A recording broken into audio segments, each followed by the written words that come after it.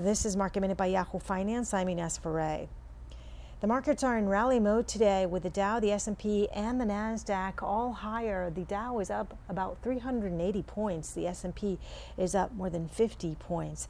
Energy stocks and industrials are leading the gains today. Looking at some stocks that are moving, Johnson & Johnson is discontinuing its talc-based baby powder in the U.S. The company has faced a slew of lawsuits about its baby powder. Johnson & Johnson says it will continue to defend the product in courtrooms.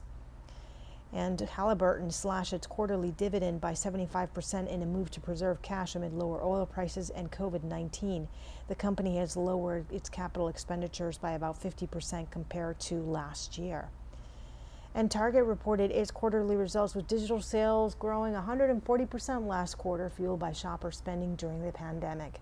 For more Market Minute news, head to yahoofinance.com.